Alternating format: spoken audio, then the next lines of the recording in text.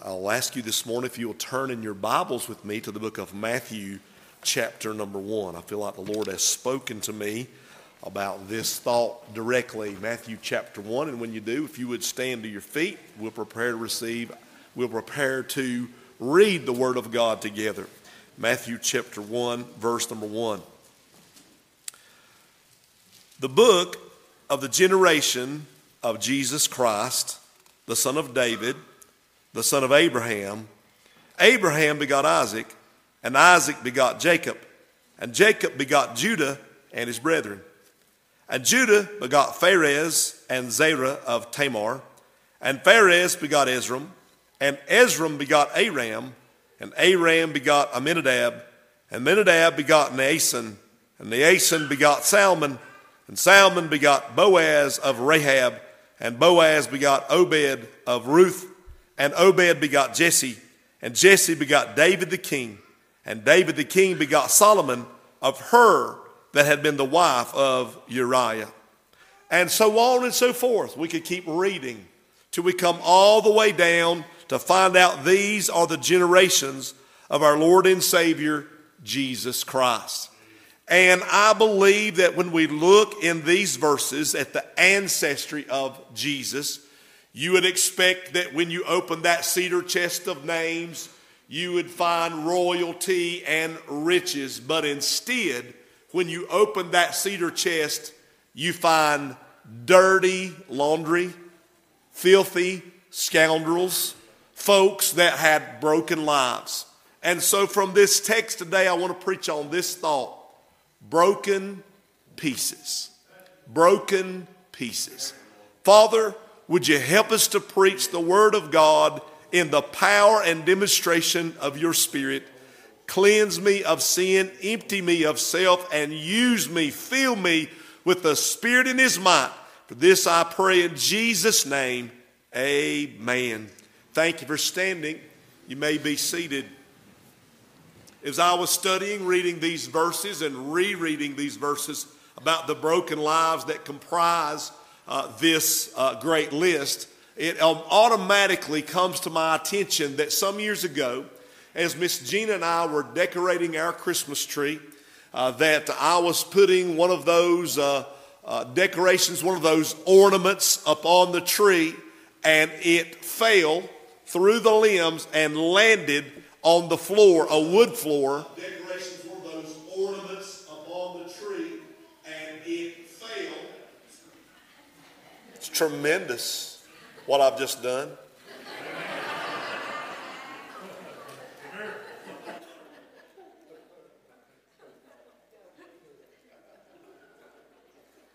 I don't know whether to laugh or to continue on. But as we were decorating the tree, I put one of those ornaments upon the tree. It went through the limbs and it hit the wood floor and it shattered all to pieces. So many pieces and so many little fragments that I could not possibly put it back together. And I'll be honest with you, it hurt not my fingers, but it hurt my heart, because that ornament was special to us as a family, to me and Miss Gina. We'd had it for many years, and it hurt my heart. It hurts my heart to this day.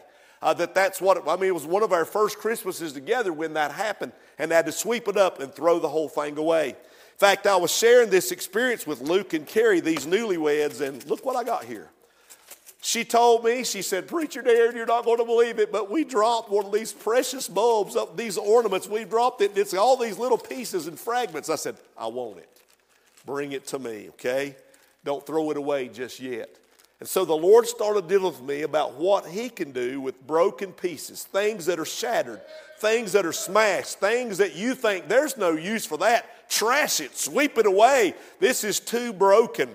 So when I read this list of names, I believe that this proves the royalty and lineage of Jesus. And when it does, the Jews would have the thing that would have caught their attention is that there are women listed in this genealogy.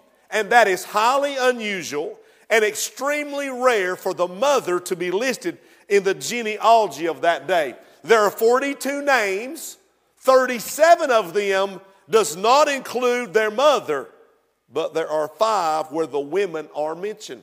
I understand if back in that day, if the woman had been of royalty, maybe the Rockefellers or the Vanderbilts, but you could see them doing that. But these women that's listed, I studied their lives. They're Gentiles, not Jews. They're heathens. They're pagans. They were outside the covenant, outside the promise of God. These ancestors are really not even worth celebrating. You look at their sinful choices and their bad decisions. I mean, think about Tamar in verse 3, Rahab in verse 5, Bathsheba in verse 6. These women had sexual sins of incest, fornication, adultery. I mean, things that Hollywood would just love today. These are people that are in the lineage of Jesus Christ. I went back and studied my family tree. I'm going to tell you who I'm related to. Sinners. Every one of them. A crooked farmer by the name of Adam. A drunken sailor by the name of Noah. That's who I'm related to. So today, if you're here and you've got brokenness in your family, and you think there's no hope for you, you're messed up, you're broken, you cannot see why God would want you, you cannot see why God would still use you, I want to say this to you, that there's no person beyond the reach of the grace of God. No one is so broken, so shattered, so smashed, that God's grace can't restore you, can't repair you, or cannot mend you. Today I'm interested in verse 3, where our Bible says that Judah begot Pharez and Zerah of Tamar. Tamar was a Canaanite woman. She was a pagan. In fact, when I read about Tamar, she's found in Genesis chapter 38. But it's a scandalous story in the life of Judah. Now, I'm not ashamed of the Word of God, but I'm almost embarrassed to tell you who Tamar was. Genesis 38 records one of the most perverse, sinful events that's ever recorded in the Word of God. It is filled with deception. It is filled with seduction. It is filled with incest. But we're going to see how the grace of God can take us where we are, change who we are and what we are, and use us for His glory. You're going to find out that we're not the result of human chance, but we're the result of divine choice. I'm learning how God overcomes our past, how He overrides our present, and how He oversees our future to take us from shattered and broken to make us an ornament of grace. When I look in Genesis 38, I want to see three things and I'll be done. Number one, I want you to see selfish living. Genesis 38, verse 1. And it came to pass at that time that Judah went down from his brethren and turned into a certain Adulamite whose name was Hira. You remember the 12 tribes of Israel? Judah was the one whose name means praise. Unfortunately, seldom did he live up to his name. When you look at Judah, they have taken their brother Joseph and they threw him in a pit thinking they're going to kill him. And when they're trying to figure out how they're going to kill him, Judah stands up. This is what Judah says. Judah says, what profit is it? Profit's about money. What profit is it if we slay our brother and conceal his blood? Let's sell him. So they sold him for 20 pieces of silver, and all the boys got their payoff. They went back after they sold their brother and told their daddy that Joseph had been killed. Do you see Judah's wicked suggestion? Now look with me at verse 1 again. The Bible says that he went down from his brethren. Preacher Darren, what does that mean? First of all, I think about his wayward behavior. You know, you have a conscience. And Judah knew what he did to his brother. He could hear his brother as he went off in the back of that cart saying, fellas, don't do this. Fellas, change your minds. Fellas, I love y'all. What are you doing? Judah could never forget what he did. He had a conscience that was nagging at him. Tremendous guilt overcame him, and it caused him to grow restless. And so he did what other people do when they can't stand the results of their misdeeds. He moved away. In fact, when he moved away, my Bible says he went down. And he began to live in a place called Adullam, and his associate there, his friend, his name was Hira. 3 times I'm going to find Hira in the Word of God in this chapter. 3 times. Here's what his ungodly friend did for him. First of all, he was his acquaintance. Then he made him his associate. Then he made him his accomplice. Now, I want you to see not only his wayward behavior, he's running away, but I just want you to look in verse 2 at his worldly bride. Judah saw there a daughter of a certain Canaanite whose name was Shua, and he took her and went in unto her. So in other words, the woman is not named, her daddy's name is mentioned, and Judah takes her. It doesn't say he married her, but I know that he did because later on it mentions that she was his wife. And the Bible says that this woman and they had children. The Bible says in verse 3, she conceived and bare a son, and he called his name She conceived again and bare a son, and she called his name Onan. And she yet again conceived and bare a son, and called his name Shelah, and was at Chezib when she bare him. Now, I'm thinking here for a second about this worldly bride. It is strictly forbidden for a Jew to marry a Gentile. It is strictly forbidden for a Jew to marry a Canaanite. They serve pagan gods. They are heathens. This woman was no different from that whatsoever. She is a worldly bride. And Judah named the first child, but when they had the second child, he's turned over the child raising to her. She's going to raise those children not to know the Lord God, but to know pagan heathenism. And now she named the second one, and she named the third one, and Judah has just turned his family over to his worldly bride. You fellas, make sure you marry a godly girl.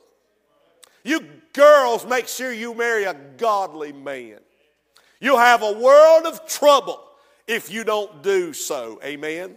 So we see his worldly bride. Look with me in verse number 6. Look at Judah's wicked boys. Judah took a wife for his firstborn, whose name was Tamar. In the years to come, as became a man, Judah went and picked out the bride that would be married to. My Bible says, and Judah's firstborn, was wicked in the sight of the Lord, and the Lord slew him. Can you just imagine? This boy was raised by a worldly mother with an absentee father who's just turned the family over to her, and because he was displeasing to the Lord, God slew him before they ever had children. Now, the Levirate law would say this, that the next brother, when he gets of age, would marry that woman and would have children with her, and in doing so, he's raising up seed not to himself, but to his brother, and that child that is conceived there and is raised up would become the heir and receive the double portion. But Onan thinks, I may marry her, but I'm not having children with her because I don't want the child to get the blessing in my brother's name. I want the inheritance for me. Do you see their selfish living? Do you see how selfish Judah has been? He wanted to do his thing and be an absentee father, to go down and just have so worldly oaths. Do you see what this is brewing in his family? And now here's Onan, and he has become selfish as well. The Bible says, look with me in verse number 8. Judah said unto Onan, go in unto thy brother's wife and marry her, and raise up seed to thy brother. And Onan knew that the seed should not be his. And it came to pass when he went into his brother's wife that he spilled it on the ground, lest he should give seed to his brother. And the thing which he did displeased the Lord, wherefore he slew him also. Verse 11. Then said Judah to Tamar, his daughter-in-law, remain a widow at thy father's house till Shelah, my son, be grown. Okay? Shelah's the littlest one now, the third one. He said, one day he said, Tamar, you go back to your daddy's house. You remain a widow there. Be a faithful widow. And when Shelah grows up, I'll give him to you. But Judah has no intention of giving his youngest son, the baby boy, to Tamar, because he believes that ungodly woman has killed my first boy, and now she's run through my second boy, and he's dead too. And you know what's going to happen to baby Shelah? She will kill him too. He has no intention. He wants Tamar to live as a widow the rest of her life and be faithful to their family and look good, but she is not ever going to get Shelah. The Bible says, he said, lest peradventure he die also, as his brethren did. And Tamar went and dwelt in her father's house. Do you see selfish living? Number 2, I want you to see sinful living.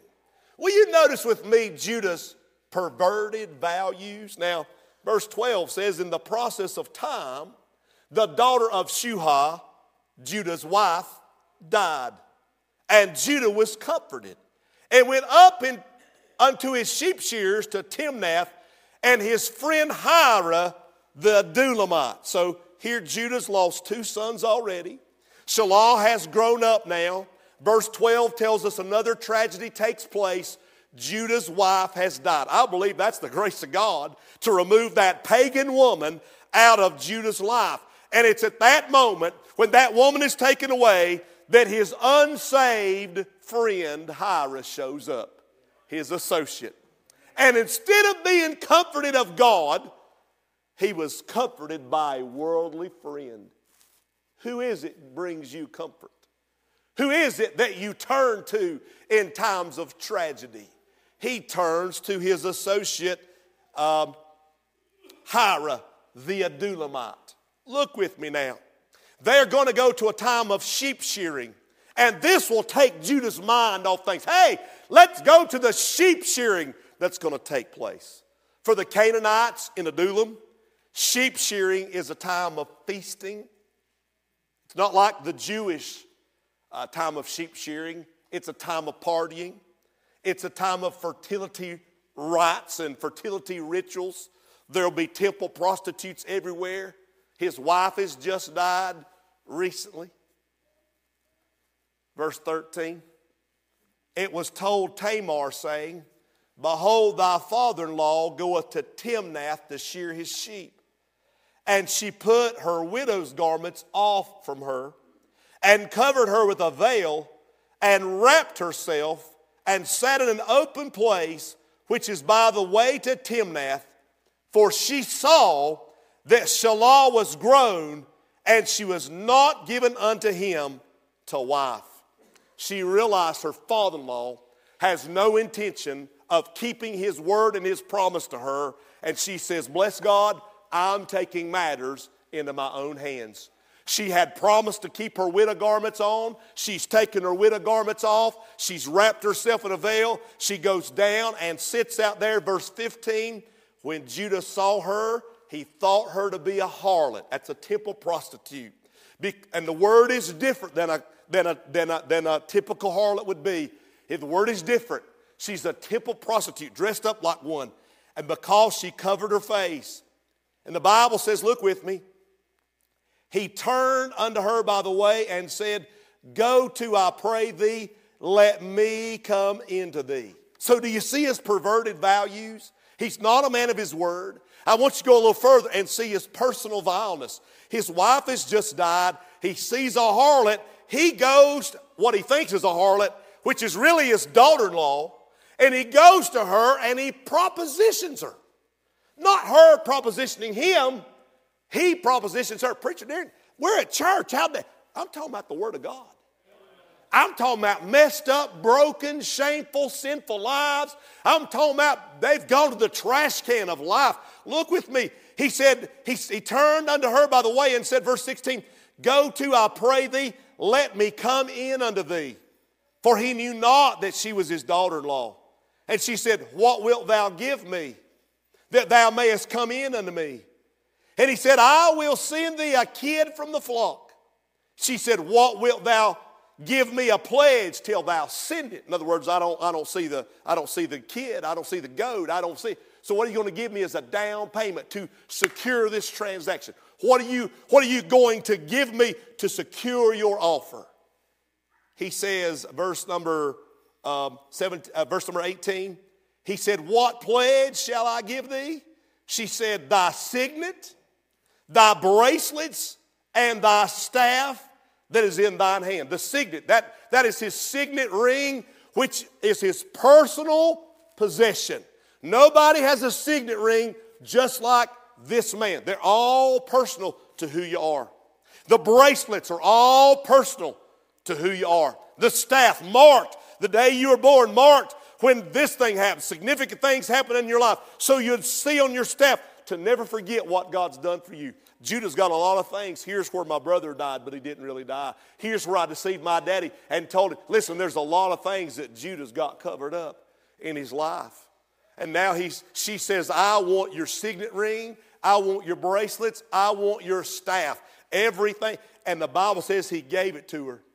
And he came in unto her, and she conceived by him.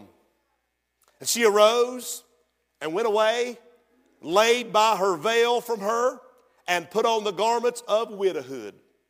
Verses 20 through 23, Judah takes his friend Hira, the Adullamite, says, here's a kid, take it down there to the temple prostitute. He takes that goat down there to give it to the temple prostitute, but they said, I can't find her.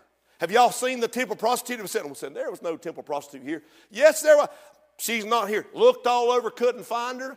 Came back to Judah and said, listen, Judah, she's gone. He said, let it be on her. She would have got all that, but let it be on her. That's her own problem for her to deal with right there. So you see his personal vileness. Thirdly, isn't this a pleasing message? Thirdly, you ought to have heard me arguing with God about having to preach it. Thirdly, I want you to see his shameful living. Look with me in verse 24. Look at his pretended virtue. It came to pass about 3 months after that it was told Judah, saying, Tamar, thy daughter-in-law, hath played the harlot. Also, behold, she is with child by whoredom. Your daughter-in-law, Tamar, that's supposed to be respectfully bearing her widowhood, is 3 months pregnant. Judah said, geez, what? How dare that low-down, no-good, blankety-blank woman treat and disrespect our family like this? The Bible says in verse 24, Judah said, bring her forth and let her be burnt. We're going to show her about being faithful in our family. We're going to show her about choices. We're going to show her about decisions. Ooh, ooh, ooh, I can't wait till we get her. Let the executioners bring her forth. Not only are we going to stone her, we're going to burn her up. Do you see his pretended virtue? The Bible says in verse 25, when she was brought forth, she sent to her father-in-law, saying, by the man whose these are am I with child. She said, I discern, I pray thee, whose these are. The signet, boy, he couldn't deny that, was personal to him, that signet ring. The bracelets, those were personal to him. And the staff, which would have had the day he was born and all these marks of his family on that staff. She said, that's who I'm with child with. Uh-oh. You can be sure your sin will find you out. There's a lot of us in the Baptist church that's got these pretended virtues. You're so quick to point out other people's faults and other people's problems, but you don't behold that you got your own problems. You always want to go and say, ooh, you've got a little splinter, you got a little mote, you got a little speck in your eye. Let me get, how, you heathen, let me get that. You ain't seeing clear, let me show you. And you don't realize that you've got a log in your eye and you can't even see. You've been blinded by your own values, blinded by your own vanity. It's unbelievable how judgmental. And we'll sit here and say, oh, not me. Bless God, we do it. Each and every day. His sins have found him out. Verse 26, he's standing publicly. Judah acknowledged them and said, she hath been more righteous than I. In other words, I'm guilty. And it's because I gave her not to Shelah. Right? He attempted to walk away to evade his guilt, but he's had to admit, I have done it. I gave her not to Shelah, my son, and he knew her no more. Here he goes. He's walking away again.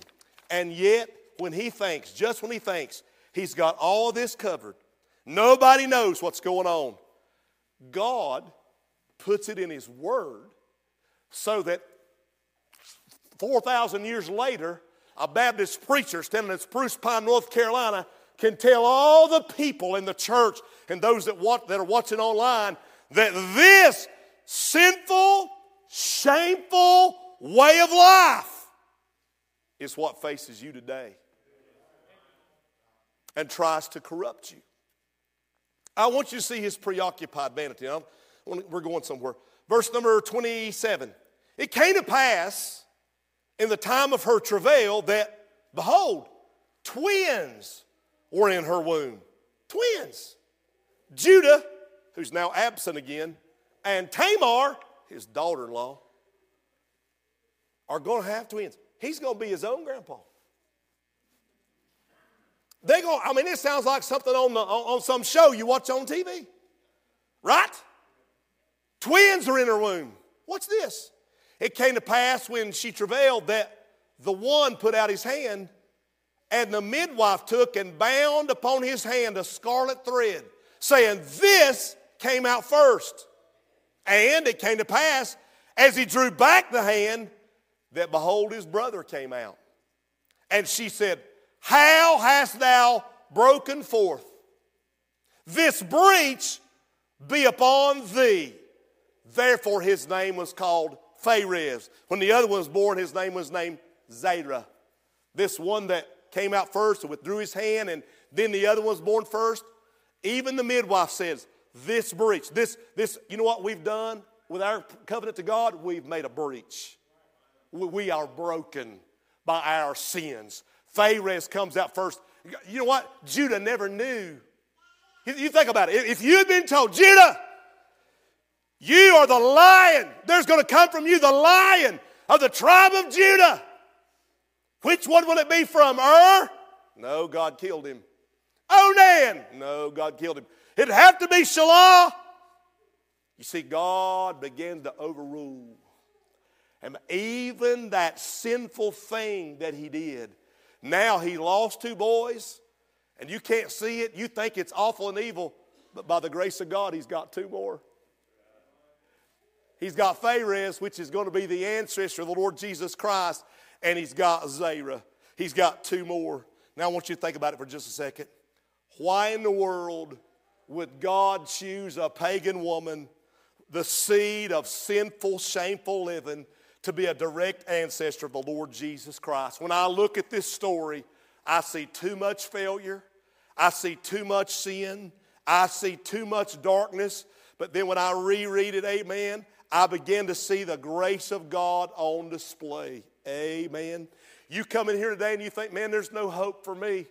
God could never use me. God does not want me. I have made so many mistakes. I've been a drunkard. I've been a terrible alcoholic. I've been a druggie. I've been to jail. I've been divorced 3 times, Preacher Darren. Nobody will ever want me. Come here, I want to tell you something. God loves you. And you have not gone too far, and you've not had too many terrible things happen to you, that his grace cannot reach you right where you are. And today you ought to be shouting and you ought to be praising God for every one of us that's messed up. I am a sinner. I'm a hog gut sinner. I am not worthy to stand on this pulpit. I'm not worthy to come to this church. I'm not worthy to be on the property of the house of God. But by the grace of God, He's made me to become a child of the King, amen, and allows me to worship Him and have fellowship. And He says, you with your trash, you with your sin, you are just what I'm looking for. You think, Preacher Darren, there's no hope for me. No one is so broken that God cannot repair you. No one is so broken that God cannot restore you. But Preacher Darren, people are holding against me. Listen, you're holding against yourself. But God, He will forgive you because forgiveness matters. And God will turn your trash, your sin, your mistakes, your errors, your bad choices, your poor decisions. God wants to turn that into treasure and make you an ornament of His grace. That's what God wants to do. When I reread that list and I see those sinful people in that treasure chest, that cedar chest of problems, I began to see how God takes broken lives and makes them whole. It's not sin He's putting on display. It's the grace of God. I have a new appreciation for this list. I see the grace of God at work in their lives. And yea, I see the grace of God at work in my life. I thought about this. You see, God does overcome our past. God does override our present. God does oversee our future. 280 years ago, there was a man by the name of Antonio Stradivarius. He was an Italian. He started making violins and other musical instruments for a living. He was well known to make resonating, sounding instruments that truthfully cannot be duplicated. But here's the thing about Antonio Stradivarius that I learned. He was a very poor man, and he could not afford fine materials to make those violins with. You know what he'd do? He would go down to the harbor and he would take lumber that was discarded in the harbor, lumber that was floating, lumber that was waterlogged, other people's trash. He would pull from the harbor, spend days and weeks to dry it out, do all he could to clean it up, and begin to carve out and make violins from it. Only to find out, while they were in the water, this wood, microbes were eating the center of the sails and left the wood with this fibrous infrastructure that you get the resonating sounds from. When he created those violins, they became the most expensive, the most beautiful. He took trash and he transformed it into treasure. And today I think there are only like 650 original Strad violins even still around 280 years later. And I got to thinking about that violin and how beautiful that music. And God said, how much more have I gone looking for the waterlogged, the trashed, the discarded, the ones with too much failure, too much darkness, too many faults, and the world's rejected them. They've even rejected themselves. The devil has told you, you will never be loved. You will never be used. You will never be wanted. You will never sing in that choir. You will never sit on the pews of that church and do anything. You're a nobody. Only to find out, by the grace of God, He said, you're just what I'm looking for. And He picks you up, floating there out of your deadness, and takes you and begins to wash you in His blood and dry you out and clean you out of your filth and begin to assemble the pieces and the parts of your life and put you together. And when He uses you for the glory of God, you will be an ornament, an instrument of the grace of God. So today I'm preaching on this. God takes broken pieces and He makes them ornaments of His grace. You know what God's looking for today? Somebody that's broken. A broken and a contrite heart, oh God, thou wilt not despise. He's looking for somebody that's got problems. Somebody that's come through some issues. Somebody that right now you think there's no way. It's too difficult. Right now's your moment. He's looking for you. And I have news for you. He's found you. He's put his eyes on you. He's ready to lay his hands upon you. All you got to do is say, take me, Jesus. Use me. Maybe there's somebody here, said, preacher, there, and I found that out for myself. He saved me from a world of sin. He saved me from a world where I had perverted values. I thought I was doing good. I was filled with self-righteousness. I was filled with selfish living. I was filled with shamefulness and sinfulness, and I didn't even know it. I was strutting around like a peacock, pretending to have religion, and Jesus come by and found me there in my sin, and he saved my sin-sick soul, and he showed me how I can please him and serve him. I want to be an ornament of his grace. How about you? You stand to your feet. I'm telling you, God is looking for some people today, right now. Come on, right now. Come on, come on. Church minded, come to the altar. You're on your face. Oh, God, thank you for taking my broken pieces, my broken life, my bad decisions. Thank you, God, for how you've worked and overcome. God, I want to praise you for that day. Boy, you ought to be a coming. You ought to be. There's not one of us in this church that could truly stand and say, God has not rescued my broken life. Won't you come right now and bend that knee and say, oh, God, thank you for working with me when I was broken. God, won't you bring right now, you've got a daughter. You've got a grandson. You've got a boy. And right now there's problems surrounding them. You can see it, but you're powerless to change it. Won't you say, oh, God, I'm seeing right now, Lord, they're in trouble. God, would you help them? Would you choose them? They've been discarded. It breaks your heart as a grandmother, as a grandfather, as a mom or a dad. What's going on? Won't you bring them right now? Come on right now. Bring them right now to the Lord. Bring them right now.